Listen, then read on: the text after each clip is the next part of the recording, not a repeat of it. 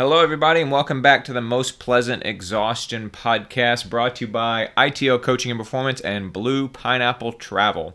We have a podcast for you this week about motivation. If you've been struggling coming out of the transition season, coming out of the holidays to get going again, this is the podcast for you. Before we get rolling, I did want to remind everybody how best to get in touch with us. If you want to reach out to both me and Patrick, you can send the podcast an email at pleasantpodcast@gmail.com. You can send Patrick an email at patrick@itocoaching.com, or you can send me an email at george@itocoaching.com. You can also find us on Facebook, facebook.com/pleasantpodcast, and on Twitter @pleasantpodcast. Let's get on with the show.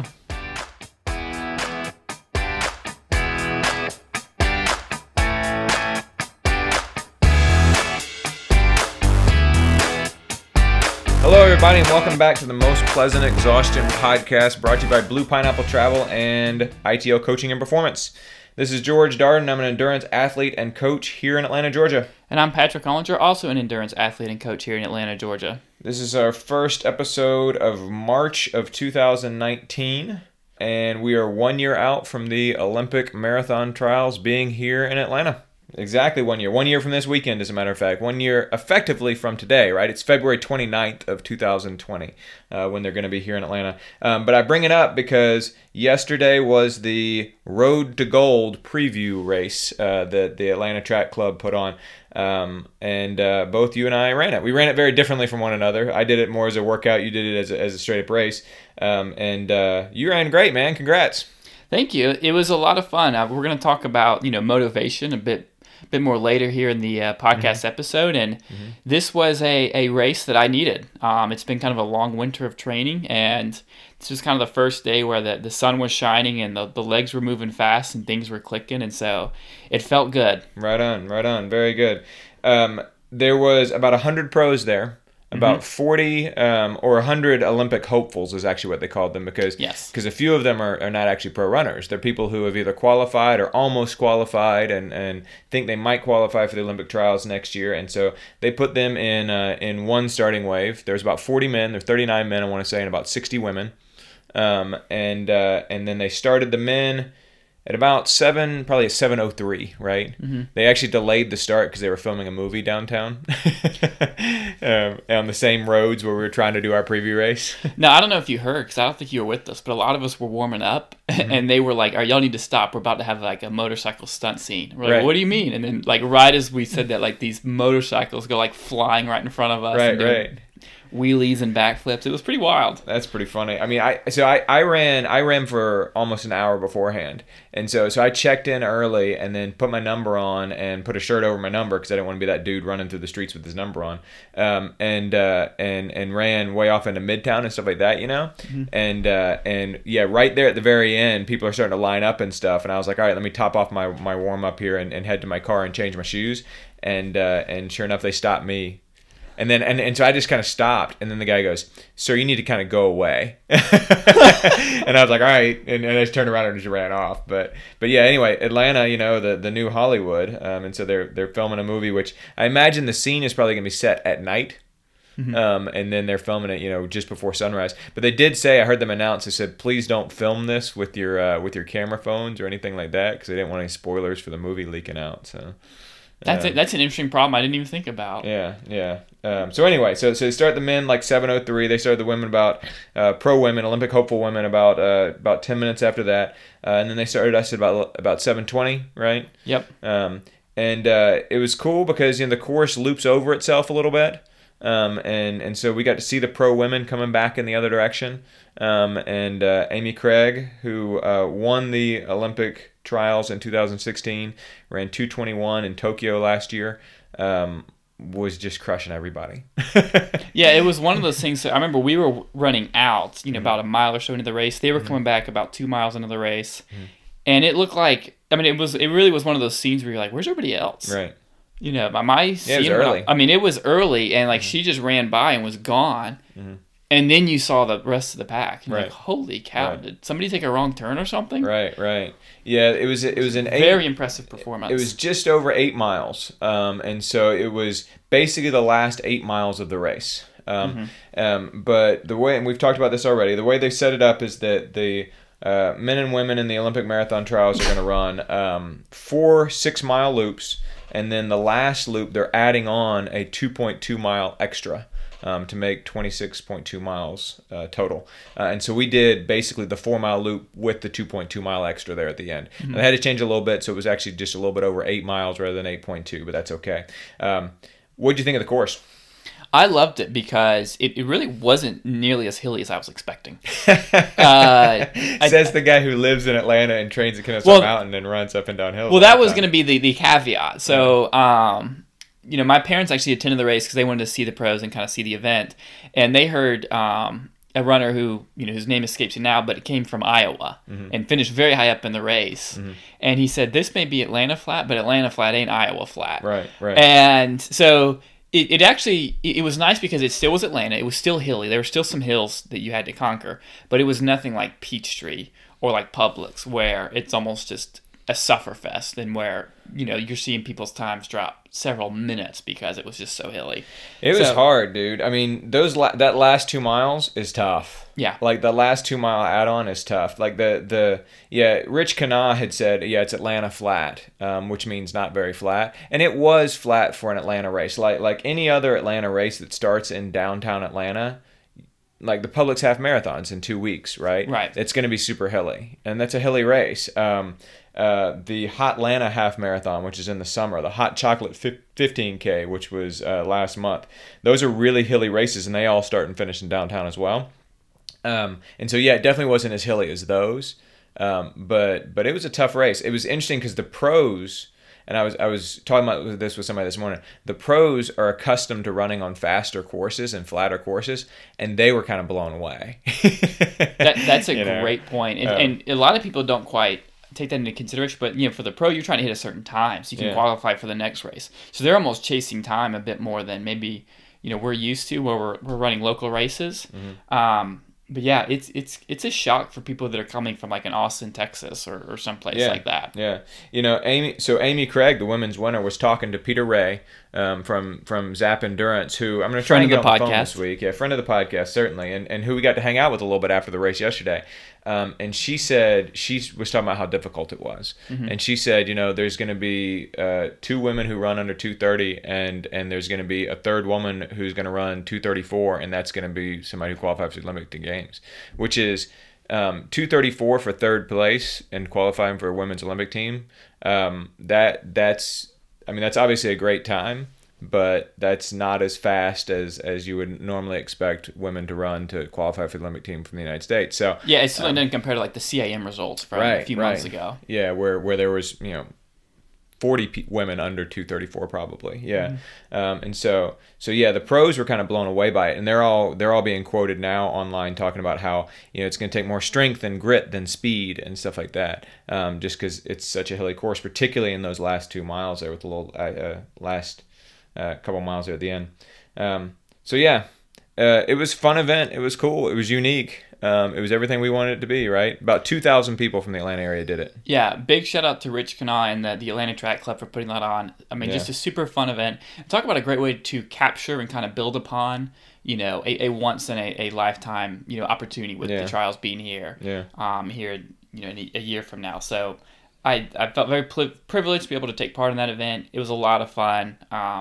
Definitely, enjoyed running the race and being able to kind of catch up with people at the end of the race, but people I usually train with, Pete Ray and some of his athletes, things of that nature. So big time props to ATC for being able to give us that opportunity. All right, so I'll put you on the spot having just said that. So, and I agree with you. ATC overall, kudos, good job. This is a test event for them too, right? So this is also their chance to see, okay, what could go wrong? Anything that you noticed on the course or anything you feel like, okay, they got to fix that for next year? You mean other than the helicopter taking off from CNN Center 5 or 6 times while they try to do the awards? True. Other than having to delay the start because of movie being filmed, those things I think they will probably they'll probably fix. Yeah, during the award ceremony, what Patrick's talking about is there was literally a helicopter, an air crane, it said, that was trying to get something off the top of a building over where we were. Yeah, it was off the CNN Center, and we were at the like the Georgia World Congress Center, between the World Congress Center and Phillips Arena, trying to do awards, and it was pretty. Yeah, you definitely could not hear what was going on with the awards. Brogan Austin won the men's race, by the way, the defending U.S. champion who won CIM. That's right. Since we gave Amy Craig a shout out, the men's race was closer. Parker Stinson was second; he was only a few seconds behind. Amy Craig won by a full minute. Anything else? Not that I could see. I mean, I really enjoyed it. I mean, hopefully, I can't wait to see also what the course will look like with more spectators. You know, I'm sure it'll be just packed with people out, kind of ready to cheer on. Yeah. But they did. I thought it could use more spectators, and I thought that that's something that'll be fixed. Yeah. But yeah, it could use, but it runs down and back on Peachtree Street, which is the main thoroughfare through Atlanta. So we can definitely get some people out there for sure. And I'll be out there as a spectator, as a volunteer, certainly. Yeah, I thought that. The one thing that I thought they might want to be mindful of is there were a lot of those little small manholes. Mm-hmm. I don't know what those are called, but they're not like full-size manholes. They're only about the size of like a cocktail plate. Mm-hmm. Those like little small ones. Yeah. And the asphalt is dug out around them, and so they're kind of like miniature potholes. There was a lot of those. Yeah, that's true. And I never stepped in one of them. But they weren't marked or anything like that, and I wonder if they need to mark them or carpet them or something prior to the race next year around that loop. So that was the only thing I noticed. The 2.2 mile loop, you actually run an out and back, and you make a quick turn under the Olympic rings at the former Olympic Stadium, which I thought was kind of fun. I really I'm glad you brought that up. That was one of my favorite parts of the race because it also wasn't one you're gonna go to over and over again. It's not a part of the bigger loop, but it's kind of like, all right, you're getting close, and it was kind of a reminder of the '96 games, and and then runs you back to Centennial Olympic Park. So I really enjoyed that part of the course. Me too. Well, congrats to you, man. You're 6 weeks out from Boston. You had a good race, so due for a good race. We talked last week about how you're starting to round into shape a little bit, and that's good. I'm glad to hear it. So hopefully I will be in a similar place 6 weeks out from my race, since I'm 9 weeks out. That's right. Very good. So we're gonna do something new this week. Patrick and I always kind of like toss out what we're reading, and I'm just sort of interested in making that a little bit more formalized part of the podcast. So let's take a couple of minutes here. What are you reading right now, Patrick? I'm reading a book called Thinking in Bets by Annie Duke. Thinking in Bets? Thinking in Bets. So to give kind of a background on the premise, so she was a professional poker player for many years. Okay. And she talks about how one of the key components of poker is being able to separate the difference between skill and luck. Mm-hmm. Hey, I won this hand because I made a good move versus I lost this hand because I had bad luck. So I should keep doing the same strategy and just know that over time it will lead to better outcomes more often than not. Okay. And she kind of uses that to frame how she makes decisions in her life. She's and that's where she comes up with the phrase thinking in bets. When I think about decision making in my life, whether or not to buy a house, whether or not to invest in something or someone, you're always kind of thinking in terms of probabilities and thinking in bets. Is this a bet that will pay off in the long run? Yeah, I can see that. And I love it. It is. I first kind of got interested in the book actually during the Super Bowl because back in my previous life, so to speak, that really when I was working a bit more with professional sports teams, that was a big part of any kind of analysis, right? When you're talking about, well, why did this team win? Is it because they made good decisions, or was it that they were lucky enough that the referee didn't make a boneheaded call or something like that? I highly recommend it. It's a great kind of introductory piece to anybody who's not used to thinking in those terms. It's kind of similar to the Nate Silver Signal and the Noise, but I would say it's a bit less academic and a bit more applicable. Just a couple of key quotes that I enjoyed from the book that I pulled out.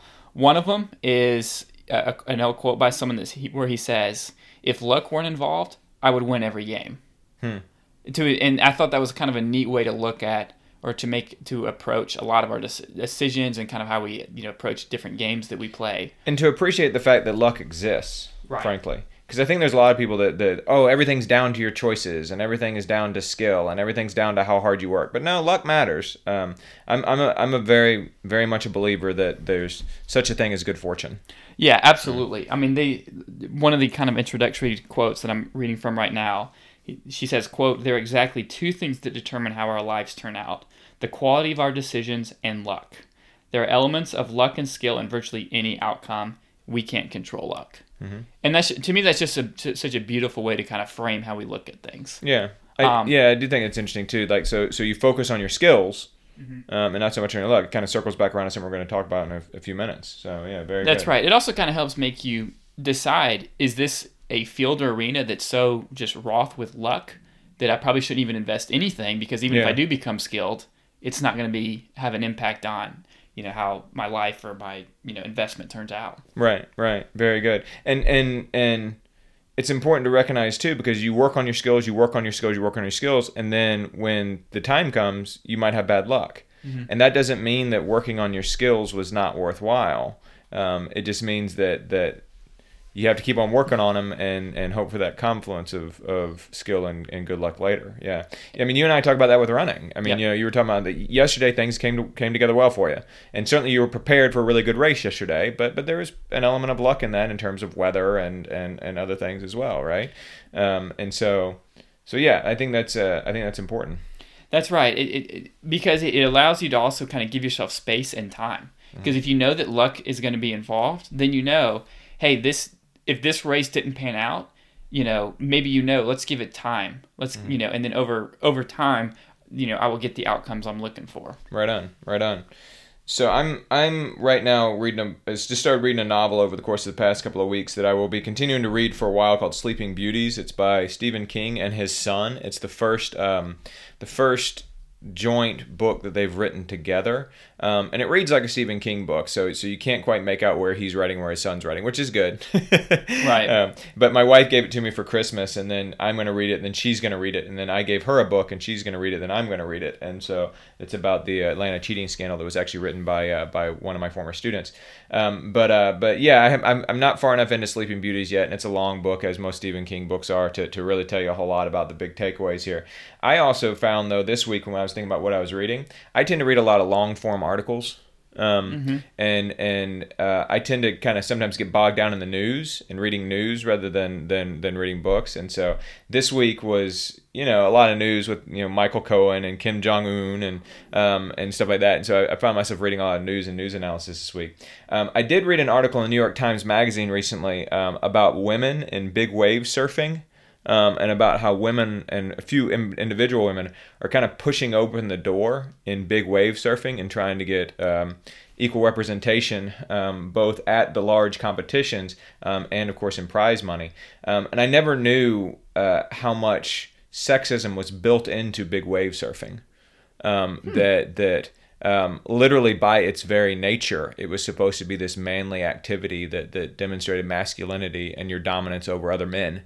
And now women come in and start doing it, and there's a real fierce resistance, and they've faced a lot of resistance over the course of the past decade or so, as they've been trying to push back against the inherent masculinity and toxic masculinity inside of big wave surfing. So that was super interesting. Yeah, there was a article I read this week on efficiency that I think it was in Runner's World, that talked about the efficiency study that we talked about last week, and it actually included a calculator in it where you could type in your time and your improvement, your efficiency improvement. It would give you your efficiency improvement and tell you how much you could take off your time, which I thought was kind of fun.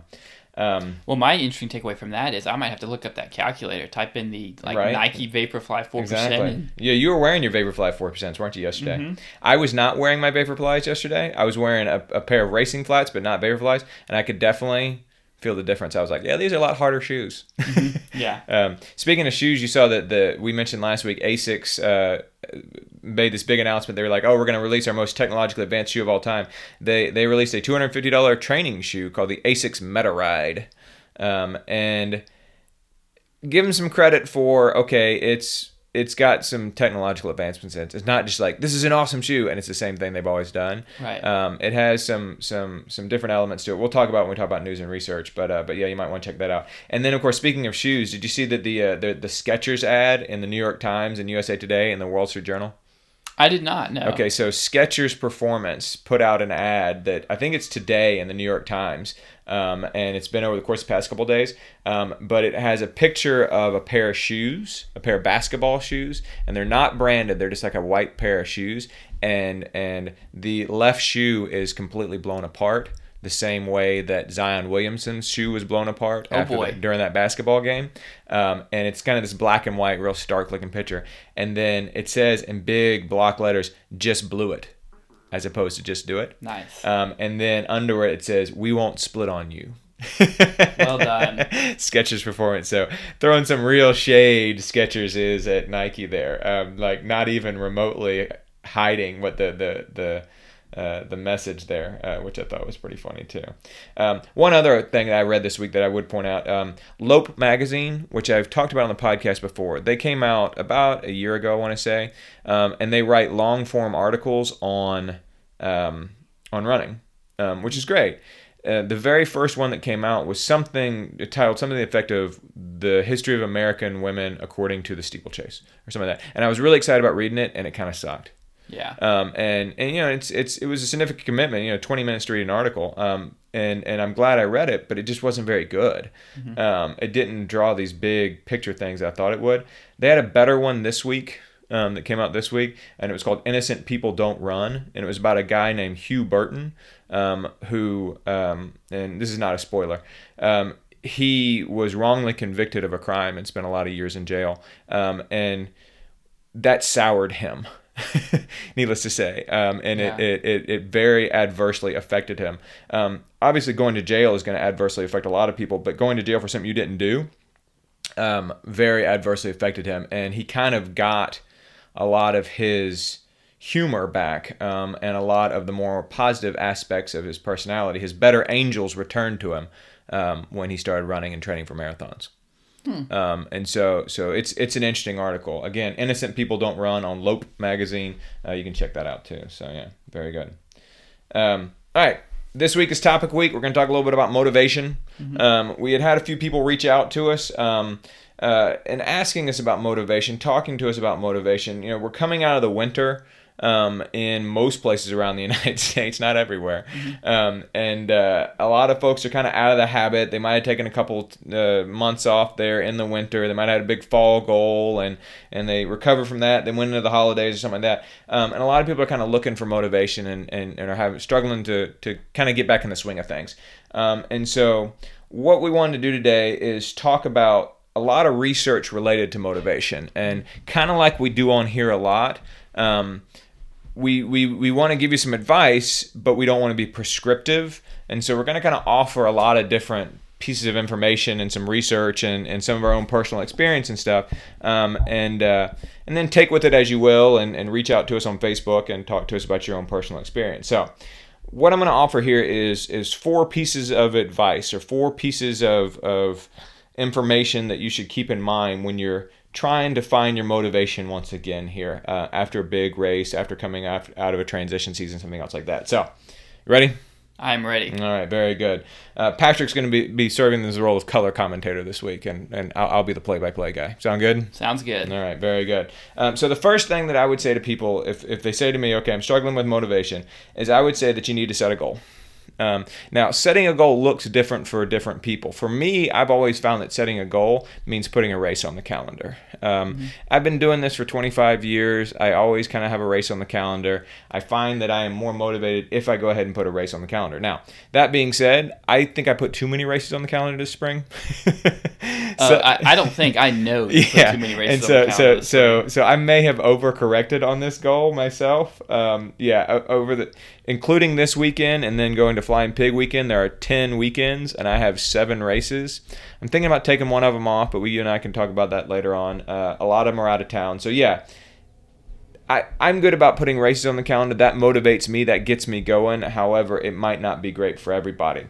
In fact, for most people, I would recommend that rather than putting races on a calendar, rather than sort of setting this extrinsic goal, certainly rather than saying, I want to lose 10 pounds or I want to look better in my bikini by spring break or something else like that.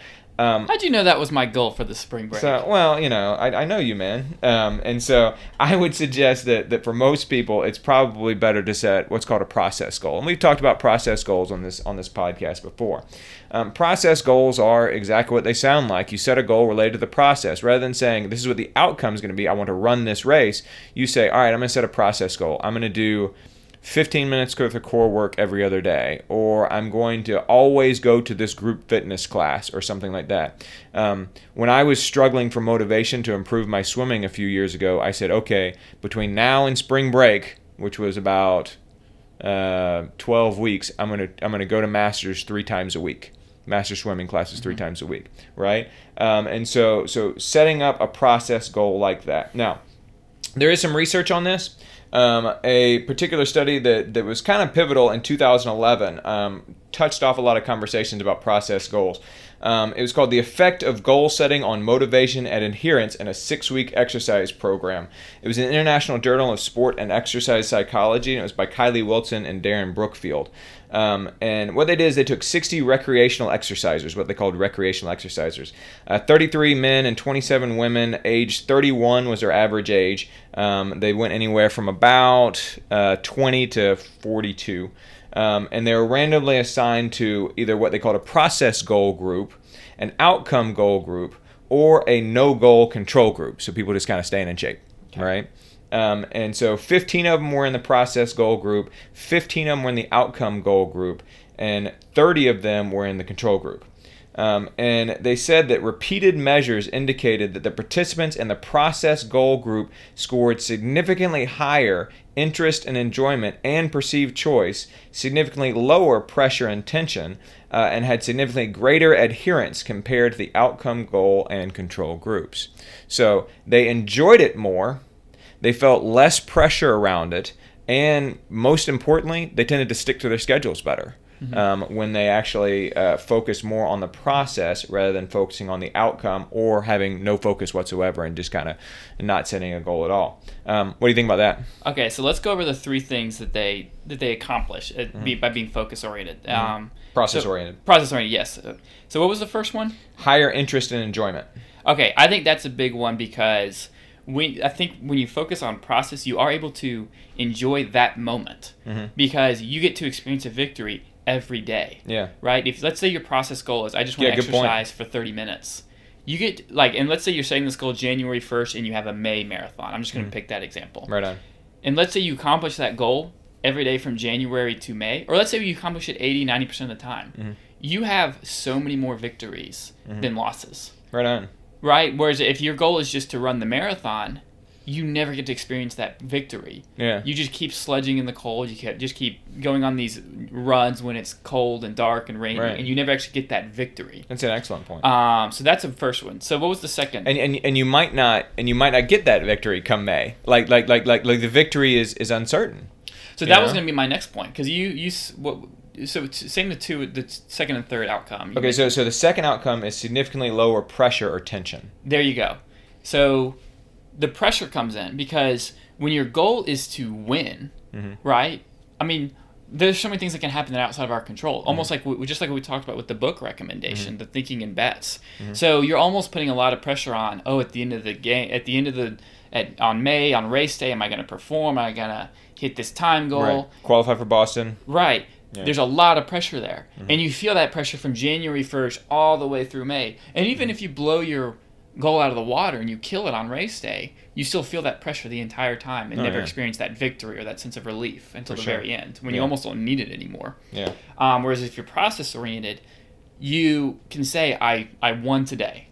I did it today. And I'll kind of throw a side note to that. Thinking back to my own New Year's resolutions, and we talked about those, a couple months ago. In my resolutions, and a few of my resolutions, I said I want to do this more days than I don't do it. Yeah. I want to read the newspaper more days than I don't read the newspaper. I want to floss my teeth more days than I don't floss my teeth. Setting it up that way has actually been really, really good for me. Yeah. Because that way, if I miss a day, it's okay, because I only need to do it half the days plus one. Right. If I miss a day, it's all right. I do 2 or 3 days in a row. Hey, I'm set for the week. Right? And so, it's very much that kind of celebrating the victories and lowering the tension that you're talking about. It definitely makes for a lot better. The third one was greater adherence compared to outcome goal and control groups. So they stuck to the schedule better.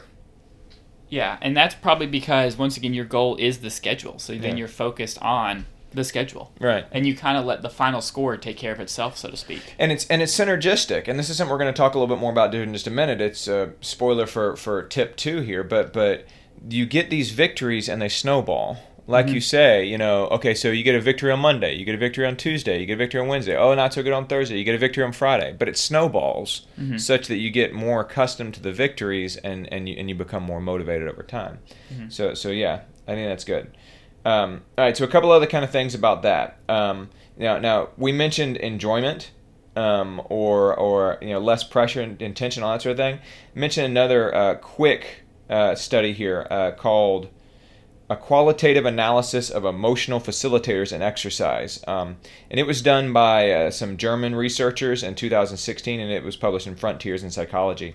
In this study, they took 24 adults, 12 females and 12 males, and they were all people who had been doing a recreational sport, various sports, for at least 5 years. And they did some in-depth interviews with them about their sport and exercise habits, about their long-term participation, about their emotional response, and all that sort of thing. And they found there were 4 factors that were associated with the emergence of positive emotions in recreational sports and exercise. So in other words, they were saying, okay, what is it that gives these people the satisfaction that they need? What is it about their sporting stuff that gives them the satisfaction they need that has them actually continue to stick to it? Right? And so I think these are important things to kind of keep in mind when you're thinking about, okay, what is my process going to be? Like, what are my process goals going to be? Right. All right. So first one is perceived competence. Mm-hmm. And we're actually going to come back to this later on. But it kind of dovetails, I think, with what you say with the victories, right? If you feel like you're getting a victory every single day, you're going to feel like you're more competent, mm-hmm. right? And so you need to feel as if this is something you can do, mm-hmm. The second one is perceived social interaction. So communications with others, being a part of a group, creating close relationships or friendships, that kind of thing, right? And so you're actually connecting with a larger group. We're going to circle back to that one as well. The third one, I thought these third and fourth ones were the interesting ones, the main ones I want to talk about. The third one is what they called novelty experience in contrast to other non-sporting activities, such as work, family, or other leisure activities. Mm-hmm. So in other words, they said that whether you're playing soccer or whether you're running or whatever it is that you're doing as part of your sporting life, as part of your training life, as part of your exercising life, it needs to be something that's really different from the rest of your life. Yes. Which I think is very interesting. Mm-hmm. And it's something that I talk about that. So I have 2 takeaways from that. So one, and Richard Florida has talked a lot about this, and I don't know if our listeners are familiar, but Richard Florida is almost like the Malcolm Gladwell of urban studies. Okay. He's been on like the Colbert Report every now and again, but he's big in kind of making these kind of big sweeping connections. And he talked about in the early 2000s, he introduced this idea of the rise of the creative class, and he talked about how our grandparents, especially like the Depression era generation, it was blue collar work kind of is what dominated, right? And he talks about how now we don't really have blue collar versus white collar versus pink collar, etc. Is not really the best way to frame how we complete our work or find meaning in work. Right. It really is about this rise of the creative class where you're asked to create something. Okay. You're in marketing. You are in technology where you're having to create coding languages, or take coding languages and create new code. Okay. You're having to create something. Mm-hmm. Now that obviously requires a lot of sitting down stationary work at a computer. Right. Right? And this really kind of started as Mad Men kind of showed that show mm-hmm. in the late 60s, early 70s as, first television took off, advertising exploded. And then, of course, with the rise of the internet, we've just become more and more of a kind of office of a stationary society. Yeah. Amby Burfoot, the Runner's World writer, I remember very well once said, "We no longer go to work, we go to sit." That's exactly right. And it's no coincidence that the jogging boom happened in the 70s. Mm-hmm. Once it became, normal, a contrast. Mm-hmm. Running served as a contrast to what you did on a day-to-day basis. Mm-hmm. Like I think about my granddad who was grew up in South Georgia. I don't think I could ever explain to him what marathon running is, because he'd be like, why on earth? Like, because he worked with his hands. Right. He was tired at the end of the day. Yeah. Whereas I'm almost like busting at the seams to get out the door and mm-hmm. to do something and to kind of explore and use my muscles and create kinetic energy. Right. He was the opposite. He was trying to rest his body and exercise his mind at the end of the day. The German researchers had the same theory, by the way. Mm-hmm. So the folks who wrote this study had the same theory, that the reason why it needs to be a novelty experience is because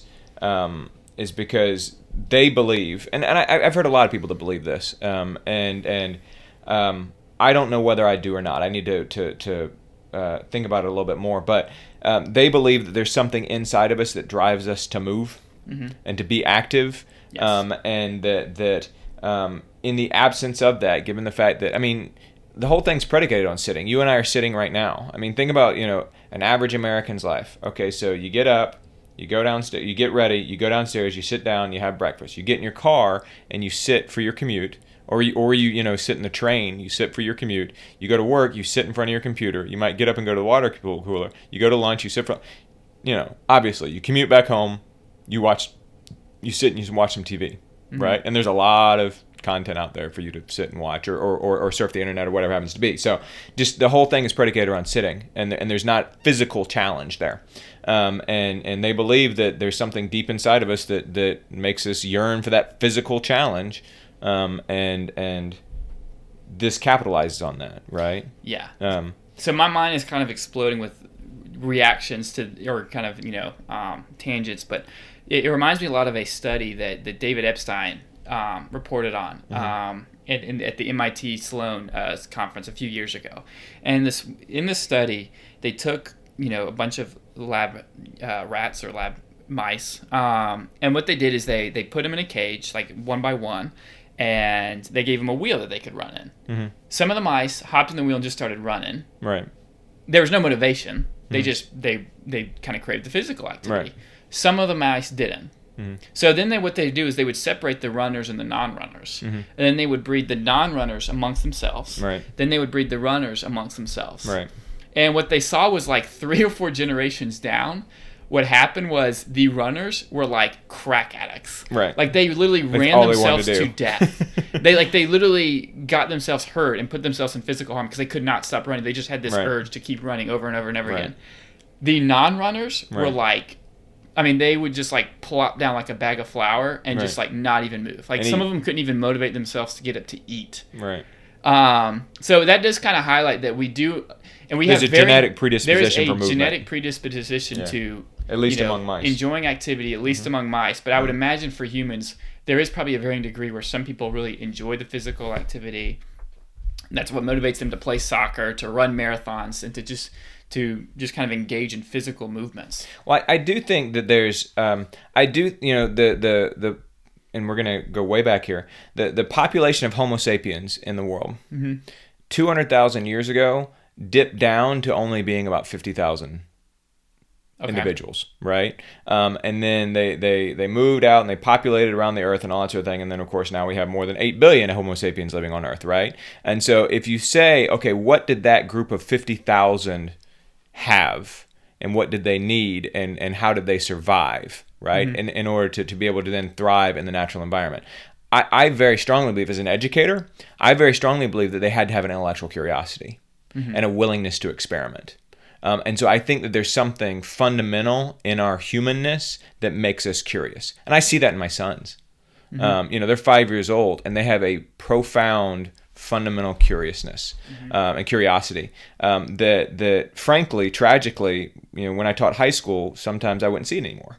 So something happened, or we did something to adolescents, to kids, that makes them lose that fundamental curiousness, right? Right. I think it makes sense, and I'm thinking about this as we're talking about it. It makes sense to me that at the same time, there was probably a fundamental drive to movement and a fundamental drive to physicality, because in that population of 50,000 Homo sapiens, the ones who were just going to sit around probably didn't make it, Yeah. And they probably didn't make it. And so now it's worth saying that there's probably been some mutations over the course of those last 200,000 genes to where, there are probably now woven back into the human gene pool that, a lack of curiosity or a lack of desire to move among some people. But I would say the overwhelming population of the world probably still has that fundamental desire to move. So, yeah, I said a few minutes ago I need to think about it more, and I'm literally thinking about it more as we're talking about it here.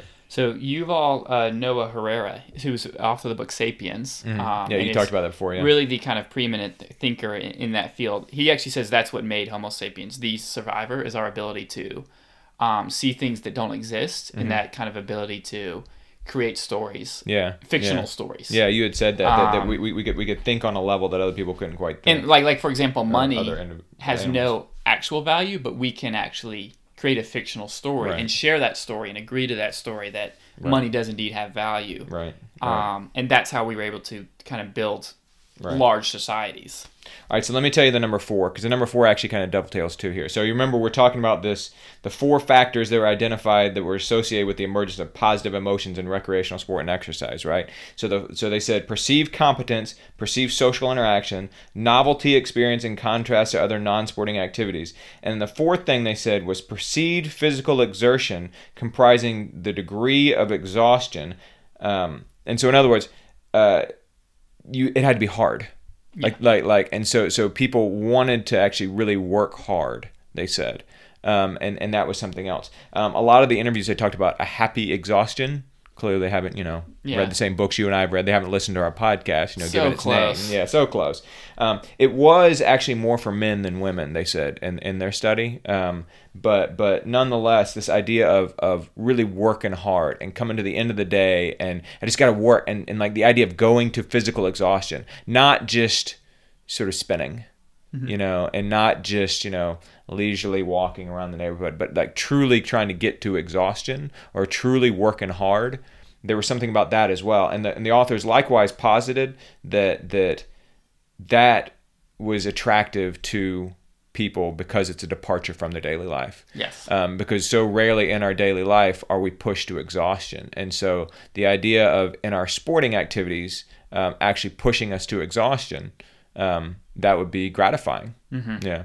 And so when you think of it in terms of motivation, as weird as this sounds, and it's contrary, frankly, to physiology as it may be, if you're struggling to get motivated, you might actually be better off doing a 20-minute workout that's kind of hard than you would be trying to go out and run for 40 minutes easy. Mm-hmm. Now, when you and I have somebody, who just comes onto our rosters, we tend to put a lot of easy stuff on their schedule, but maybe we're wrong about that.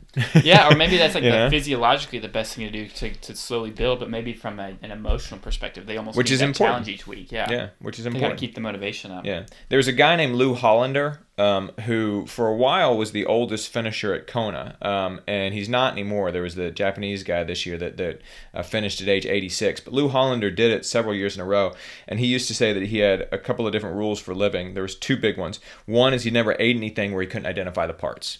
Okay. And so he never ate hot dogs, for example, because you look at hot dog, you're like, what's that made of? You don't know. He never ate that. And so, frankly, it's another way of saying, he only ate whole foods. The other thing is he said, I go anaerobic every day.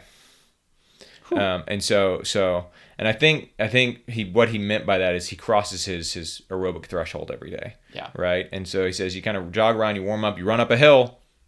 By the time you get to the top of that hill, if you push it up the hill, you probably cross your threshold. You're good. He's like that checks it off for the day. Okay. So it kind of dovetails with that, right? So that makes sense. Where he's not doing a 40-minute, right, set of repeats of 400. Right. He's just hitting it once. Just crossing the threshold every day, just a little bit. Okay. And I would say that even though you and I and the people that we coach do mostly easy stuff, we live in a hilly area. You run up a hill, your heart rate's going to go up, and it probably crosses threshold. If when you and I run at Kennesaw Mountain, I look at my data afterwards, and the average heart rate is right where it needs to be, right there in zone 2. But when we get near the top of Pigeon Hill, it's pretty close to threshold, even on long runs. Mm-hmm. Just because that's what it takes in order to be able to get to the top of that hill. Yeah, and I wonder if striders counted as a part of the part of that, and we do striders even on most easy days. Yeah, for sure. All right, so that kind of talks all about that. That was a very long number 1, right? And like I said, we're kind of giving you a lot of information and seeing what you can get from it. But the point being here is that a good way to get motivated is to set a goal. And it doesn't have to be putting a race on your calendar. It can be a process goal. It should be a process goal. And then, given these 4 factors, perceived competence, perceived social interaction, novelty of the experience, and perceived physical exertion, those are things you can kind of think of when you're actually formulating your process goals. So very good. Number 2, second thing I would go ahead and advise, and we've advised this before, is start. Go ahead and get started. I think there's always a good reason not to start. Oh, I'll start on Monday. I'll start after the weekend. Oh, I'll start the first day of next month. I'll start on the new year. Whatever it happens to be. There's always kind of a reason to not start. Go ahead and start. Usually the reason to not start is not as good as the reason to start. And so you should just go ahead and just kind of get it underway. right? Now, two things I kind of want to mention about that. First is once you actually get started, you need to kind of flip the way that you're thinking about motivation. I think a lot of people, and I've seen this in the emails that people have sent me over the course of the past couple of months, people tend to think of motivation as, okay, I got to get motivated, then I'm going to go do it. So George, tell me how to get motivated so I can put some motivation in myself and then use that to go start exercising. And you got to kind of flip the way you're thinking about that. You don't wait for motivation to come. Mm-hmm. You just start. So you don't, I got to get motivated to do this 20-minute run. No, you don't. Just go do the 20-minute run. And then the motivation will actually come. Like we were talking about a little while ago, those daily, those weekly wins will begin to accrue, and the motivation will kind of take care of itself. Yeah. So what do you think about that? Absolutely. I can even tell you kind of a personal example was running the Road to the Gold yesterday. Mm-hmm. I really had no goals heading into that race. I didn't know what to expect from the 8-mile course. I didn't know what to expect from just an 8-mile race, period. Mm-hmm. I wasn't really sure what to expect from my body because I didn't taper or anything. I just kind of blew right through the training week. But then once the gun goes off, it was like, all right, we can do this. I'm just going to go catch this person. Right. All right, now I've caught that person, I'm going to catch this person. Right. And it gets back to what you were talking about with, once you start and you run on Monday, maybe you start a streak, then you're like, well, I don't want to blow my streak on Tuesday. And it kind of builds on itself. Or maybe you think that was a good feeling I had on Wednesday. I want to chase that again on Tuesday. Yeah. And hey, this is working. Yeah. I mean, and you kind of get this snowball effect that happens. Now I recognize that me saying, hey, don't get motivated for your 20-minute run, just go do your 20-minute run. That can sound a little bit condescending, but it doesn't have to be a 20-minute run. Just do something. Yeah, and I think the kind of overall takeaway is like, don't wait for magic to happen. Right. You have to kind of put in the work, and it will be a bit of a grind at first, but slowly but surely you'll also find what you enjoy and what motivates you if you just start. Yeah. But if you're looking to wake up one morning and be like, okay, yeah, today's the day, I'm feeling it, it's probably not going to happen. Right. If you're waiting to like feel motivated to go lift weights after work, I'm telling you right now, it's not going to happen. Yeah. Because nobody's motivated after work, It's just, you're tired, your brain is tired, particularly if you're doing some sort of creative work, which most of us are. And so you're going to be tired, and it's just not going to happen. So if you're waiting for motivation to come, you got to flip that. You can't wait for it. You have to just go ahead and get started. And yeah, it might be a grind, like you just said. Yeah, it might kind of suck, but the motivation ultimately will arrive. And that's kind of what you have to do. Now, along the same lines, once you do actually get started, the second thing I would suggest about getting started here, sort of like sub point 2 of point 2, is to make sure that you keep your focus on the process. Yeah. And so just make sure you're continuing to keep those process goals in mind and just stay in the moment of your training. So even if you've signed up for a race 9 weeks, 10 weeks, 18 weeks from now, make sure you're still thinking about, okay, what do I got to do today? Mm-hmm. And what do I need to make sure that I'm taking care of today? What clothing do I need to pack in my bag to make sure that I have, either to change after my workout to go to work or to change after work to go to my workout? What do I need to do? How is my day going to unfold to actually make, what can I possibly do today even? Just kind of stay focused on that process. And I want to tell a quick story that I read recently in Guardian magazine. That was about a guy named Bryce Carlson.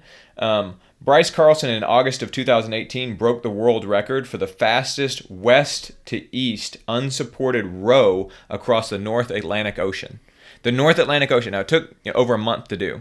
And he did it straight up solo too. He wasn't doing it with a group. The record that he broke, it was a little bit over 38 days, had formerly been held by 4 guys.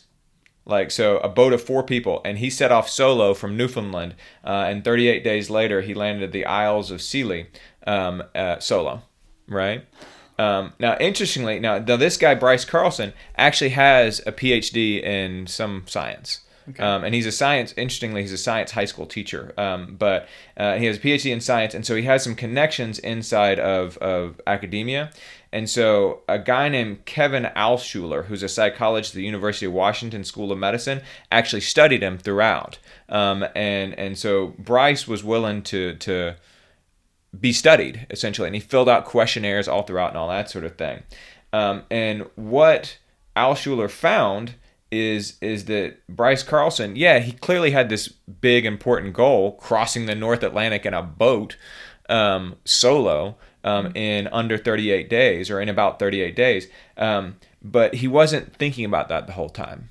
He wasn't like rowing along being like 38 days, 38 days, 38. I mean, that's just not the way it worked. Right. Rather, what he found is that on both a large basis, a daily, weekly basis, and on a granular basis, minute by minute, what he was constantly thinking about was the process itself. Okay, what do I got to do right now?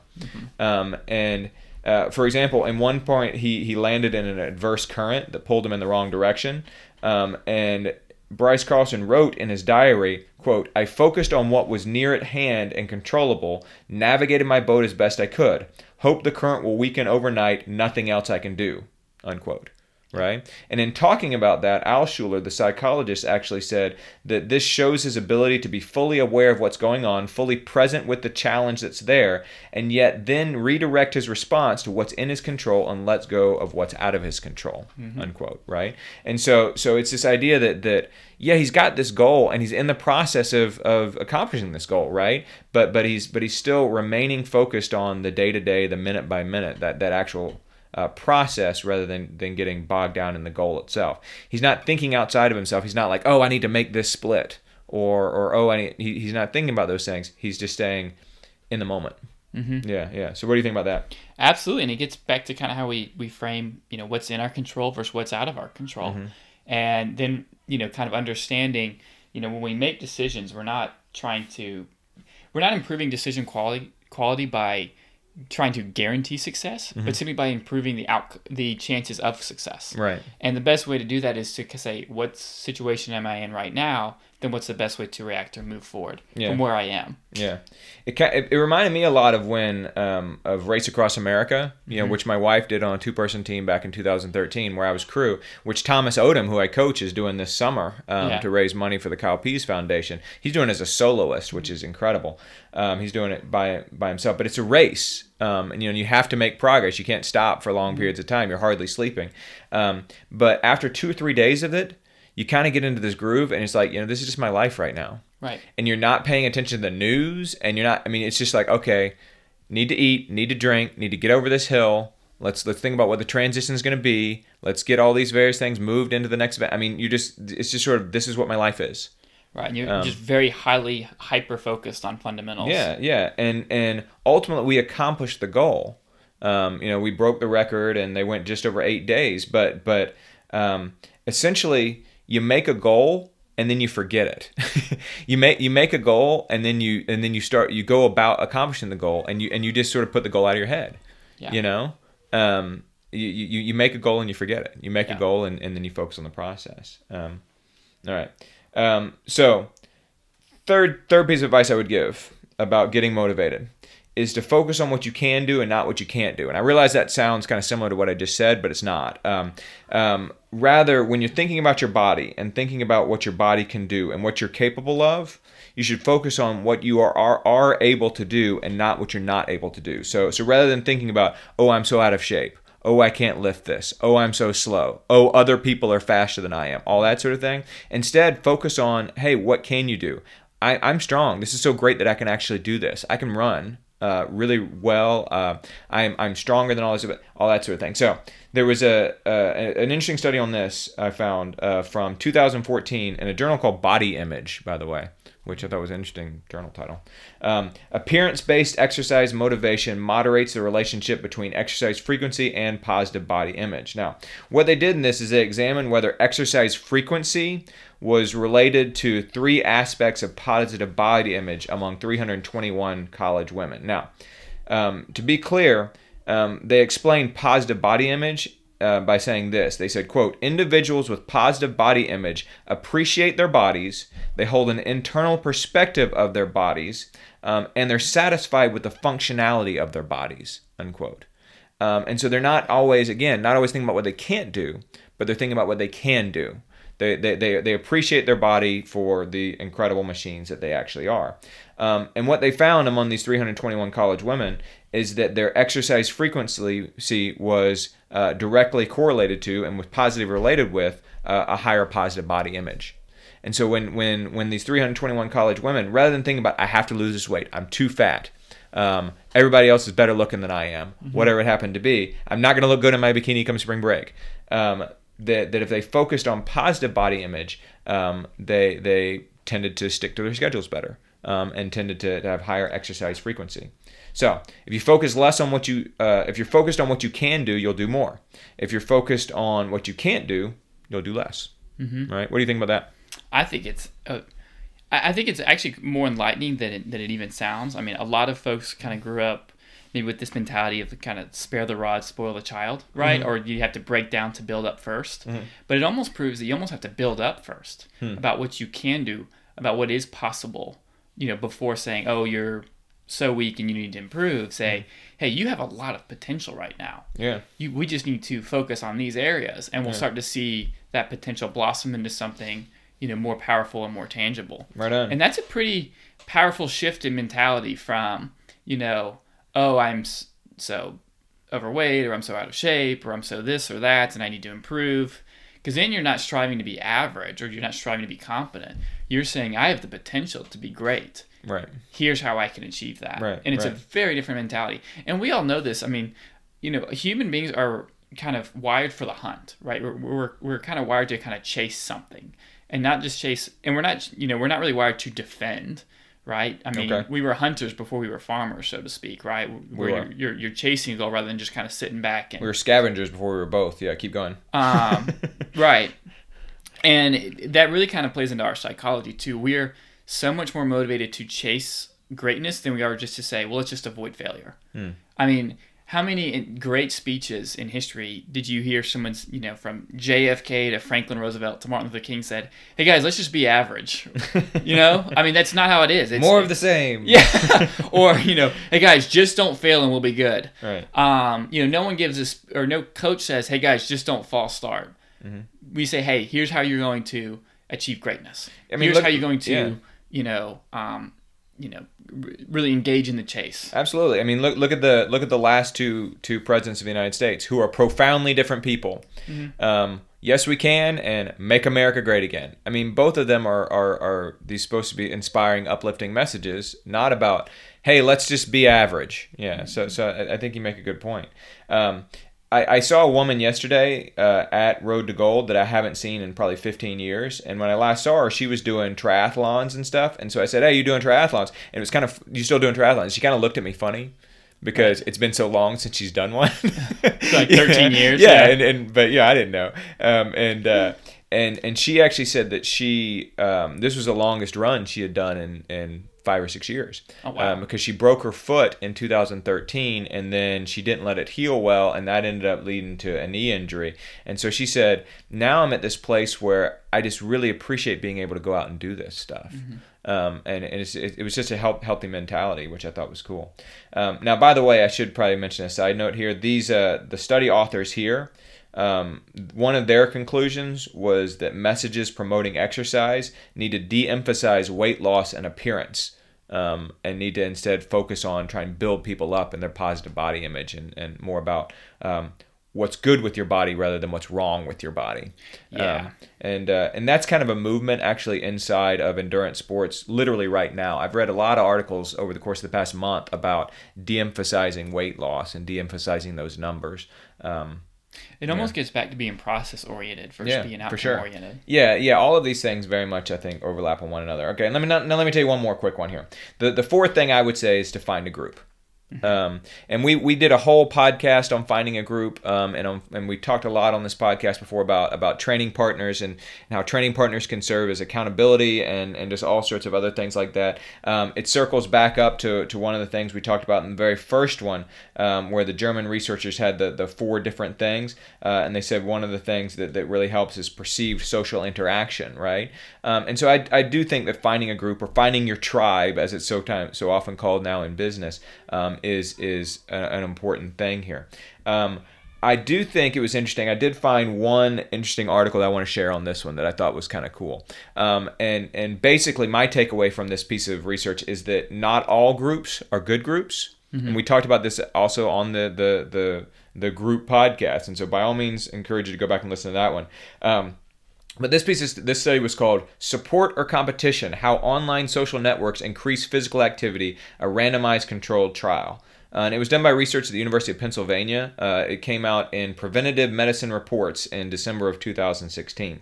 And what they were doing was trying to pinpoint whether online social dynamics or what online social dynamics most effectively motivated people to be more physically active. And so they recruited 790 people from the Pennsylvania University community. They were average age of about 25, and they enrolled them all in an 11-week exercise program called PinShape. And everybody's participation in various activities, be it spin classes or jogging or yoga or weightlifting, was managed and monitored through an interactive website that the researchers built from scratch. Now, one thing I really liked about this one is it wasn't just endurance sports. It was all activities. Yeah. Right? All physical activities here.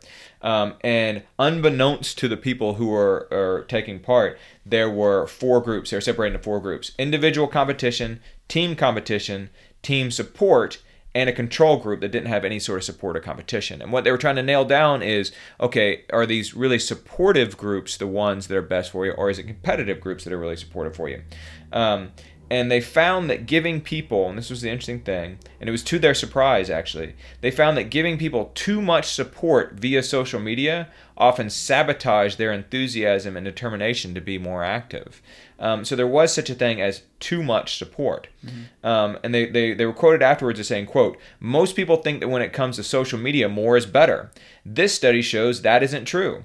When social media is used the wrong way, adding social support to an online health program can backfire and make people less likely to choose healthy behaviors. However, when done right, we found that social media can increase people's fitness dramatically." They found the competitive groups did better. Attendance rates were 90% higher in the competitive groups than in the control groups. And then the number of weekly workouts by participants in the team support groups was lower than the control group. Mm-hmm. And so you're talking about the people in the competitive groups did literally nearly twice as many workouts over the course of that 11-week period, right? And they were talking about the mechanism of what I thought was interesting. But they said basically if one person in a supportive group stopped exercising, it created a domino effect in the form of an unspoken cue to the cohorts that it was okay for others within that social network to stop exercising too, mm-hmm. right? And so, in other words, competitive groups where people are holding each other to really high standards are the most effective, according to this study, social networks. Yeah. And I think so many of us are finding social networks, and even if they're not necessarily online social networks, they're like Orange Theory. I would consider to be a social network because you're going in there and you're working alongside other people, but you're not really talking to them. Do you know what I'm saying? Mm-hmm. And all your names are up on the screen. You're trying to get the most splat points and all that sort of thing, and so you're kind of competitive because you don't actually know those people. Mm-hmm. You know, you're just kind of checking in and checking out. You know, Flywheel is the same way. SoulCycle is the same way, that you end up seeing all of these sort of competitive things. And then they email it to you afterwards and they say, hey, wasn't this great? And I kind of feel like that's the sort of competitiveness that they're talking about that can be really worthwhile. It's not supposed to be dehumanizing. It needs to be healthy competition, right? But it doesn't need to just be, hey, that's okay that you missed a workout. Yeah, because that normalizes deviant behavior. Right. Or subpar behavior decision making. Right. And, you know, I believe John Parker had a great quote in Once a Runner where he said, one of the keys to being a great runner is to convince yourself that if you miss a workout, the world will come to an end. I am paraphrasing, but that was kind of, you know, Quentin Cassidy kind of talked about how, or John Parker via Quentin Cassidy talked about how he almost had convinced himself through years of running that he has to get a workout in no matter what. Mm-hmm. Well, you know, one of my favorite quotations from Emil Zatopek is that if you do this, and it's something to the effect of, if you do the training over the many months and many years, motivation is no longer an issue. Yeah. It's raining, that doesn't matter. It's simply that I must. Mm-hmm. And that's been translated in different ways, but it's simply that I must. I think it kind of speaks to that. It speaks to everything we're talking about. Of course it does. It's Emil Zatopek. Yeah. But it's this idea that you kind of keep on doing it, it becomes synergistic, and then eventually your motivation kind of takes on a life of its own. Right, and becomes habit and routine, and it almost doesn't require you to draw on your mental reserves to get in that run because you know you've run in the rain in the past. Yeah. It doesn't feel like it's this new sensation anymore. Right. Now, don't get it twisted on us. I mean, you're talking about like the world ending and everything. Okay, remember the other things we've already talked about. Continue to focus on your process goals. Continue to focus on positive body image. Continue to focus on the things that you enjoy, and the things that are giving you some sort of novelty experience, and perceived physical exertion by all means.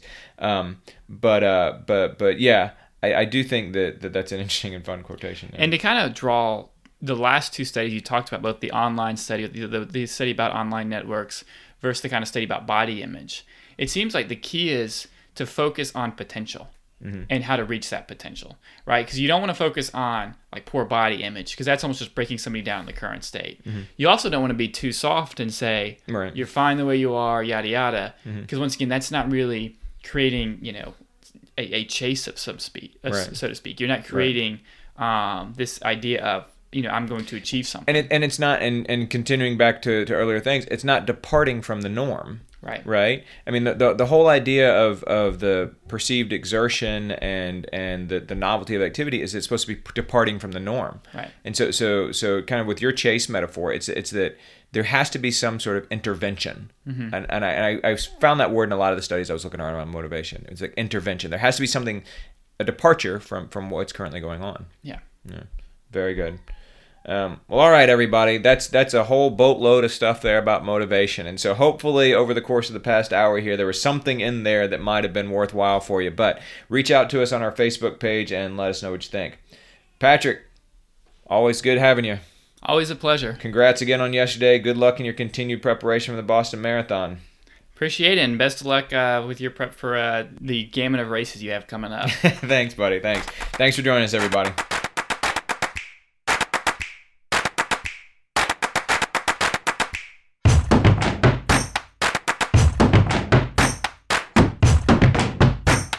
And that'll do it for another edition of the Most Pleasant Exhaustion podcast, brought to you by ITL Coaching and Performance and Blue Pineapple Travel.